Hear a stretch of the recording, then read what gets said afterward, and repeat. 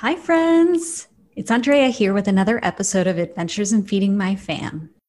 I have a very important question for you. Are you a short order cook? Are you making separate meals for yourself and for various family members? Now, the experts say not to do this, but once you're in that rut and in the habit of doing that, how do you actually stop doing that? Because just going cold turkey doesn't really feel like an option once you've got this habit established in your house. So I'll give you some practical, actionable tips to transition out of this stage, and it'll be more advice than just stop doing it. So I had a wonderful woman join me the other day for a discovery call. She was lovely, and she was just so frustrated. Even before she started talking, I kind of knew how the conversation was going to go. She told me about how she'd tried every single diet out there and that a lot of them worked for a little while, but then, she would gain weight back and she was trying to get healthy. And you know the story. I'm sure many of the listeners out there can relate to this situation. So the reality is that if these various diet options worked, then why would there be so many different diets? If there was one that actually worked, then there would just be that one, right? So that's why when I work with people, I really aim to get to the bottom of things, figure out what's holding them back. Do you believe you can be successful? Why not? Do you self-sabotage your efforts? If so, why? And once we understand the whys behind these and the why nots, then we can build back your habits, your mindset, the way you think of food in a totally new way, a better way. I'm always available to talk to you more on a free discovery call. I love meeting listeners and I love meeting the people that come and join me for these discovery calls. And we start to talk about how you can map out a plan of how you can change your habits once and for all for good and how I can help you. The link for that will be in the show notes. Adventures in Feeding My Fam is a weekly podcast discussing the challenges and fun around feeding your family healthy meals. I'm Andrea Heyman, and I've been a registered dietitian for over 25 years, so I know the importance of good nutrition. But I'm also a mom of 3, so I understand the challenges and humor that comes along with trying to make this happen. In this podcast, I'll share my tips, tricks, and menus, but I'll also share the stories and food prep failures that come along the way too. Interview guests will discuss family food traditions, how to strengthen bonds around the family table, as well as their favorite family recipes. There isn't one right way to feed your family, but there are countless stories, and you can take bits and pieces and learn from all of them. So I know you have tons and tons of mom guilt because you want your kids to eat healthier. You want your kids to eat the foods that you're eating, but for some reason you've gotten in this cycle and you don't really even know how it happened. But you've gotten in this cycle where you're making a totally different meal for your kids than what you make for yourself. And I honestly don't know one single person that does this and is not a little bit resentful. But here's the situation. Once you fess up about your situation and tell your friend, your family member that you've really become a short order cook, the only advice that you get is just to stop doing it. They tell you, just stop doing it. And it's really, really hard to picture just doing that because as a mom, you worry that your child is going to go hungry. And that is absolutely not what we want. So let me tell you a story. My daughter, when she was about 4 years old, we totally had gotten into this habit. I don't even know how it started or how we got there, but she was the only person in the household who would request a different food, a different meal for dinner. And it was, I swear, it was like every night. And it was so maddening to me because I felt like we were wasting food because we would serve her kind of the family meal and then she would ask for something else. I think she was around 4 or 5 or something. And one day I hadn't planned it to do this, but I basically said, nope, this is what we're having for dinner. And this is the choice. There aren't any other choices. Now, what I did for her is I separated everything. So we're having like a curry dish. You guys know how I love curries. I always make them. We're having a curry dish with, let's say, carrots, broccoli, and tofu in there. And then we had rice. Well, I know she likes rice. So I put rice in one bowl, like a separate bowl.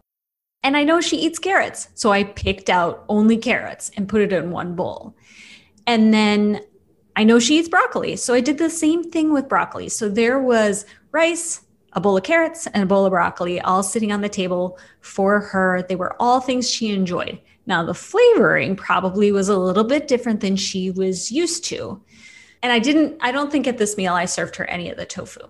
Oh boy, did she pitch a fit. She was crying. She made my husband so uncomfortable that he actually left the table. He was like rummaging in the other part of the kitchen. And he was so uncomfortable with this, but she literally sat there and had a tantrum sitting at the table. She didn't leave, but a huge old tantrum. And we kind of went along about our business, and finally she stopped, and lo and behold, she ate the rice, she ate the carrots, and she ate the broccoli. And then she proceeded to say, "Sorry, Mom, I actually liked it," and then left. We were just dumbfounded. But afterwards, my husband said to me, he's like, "You were kind of mean." And I remember thinking, I really wasn't mean. I didn't do anything that was mean, but I didn't give in to what the request was. So actually, I kind of went cold turkey. However, I knew that the food choices that I was serving her were items that she would like. So let me tell you, what are some of the downsides to being a short order cook? So first of all, it prioritizes and legitimizes kid food. So we don't want our kids to grow up on pizza, chicken nuggets, and mac and cheese. It's not the most nutritious, and we want them to have more balanced foods as well. But in this situation, when we are constantly giving into those requests and giving them those foods, we're really legitimizing those as kind of the preferred, better choices. Another downside is that it allows children to control the meals. And I don't want to use control in like a super, super negative way, but what I want the listeners, all of you guys, to understand is that you as a parent are in charge of what the food choices are. And it's really your child's responsibility to decide how much and when they're going to eat. This is kind of the healthy parent-child feeding relationship. And in the vast majority of cases, this is successful. Keep in mind, there are certain situations that does not work as well, but that's a whole nother story. Okay, so the next reason why being a short order cook is really, really not helpful is that you cut off their exposure to a variety of foods and flavors. And I know that as parents, like I said before, we want our kids to eat a variety of foods, but also a variety of flavors as well, just so that their world is opened up to lots of choices. And finally, like I said before, I don't know one single short order cook and parent that isn't a tiny bit resentful because it takes a heck of a lot of time, uses more food, and often wastes food as well.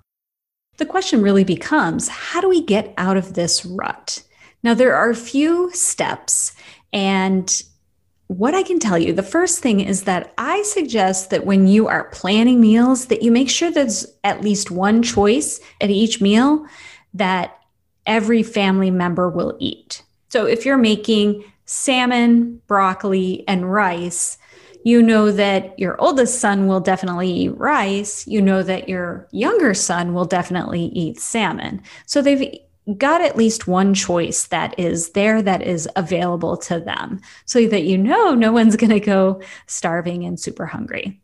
As their palates open and broaden, this meal planning process becomes a little bit easier, but I would say make sure that each family member has a food choice that's being served that they definitely will eat.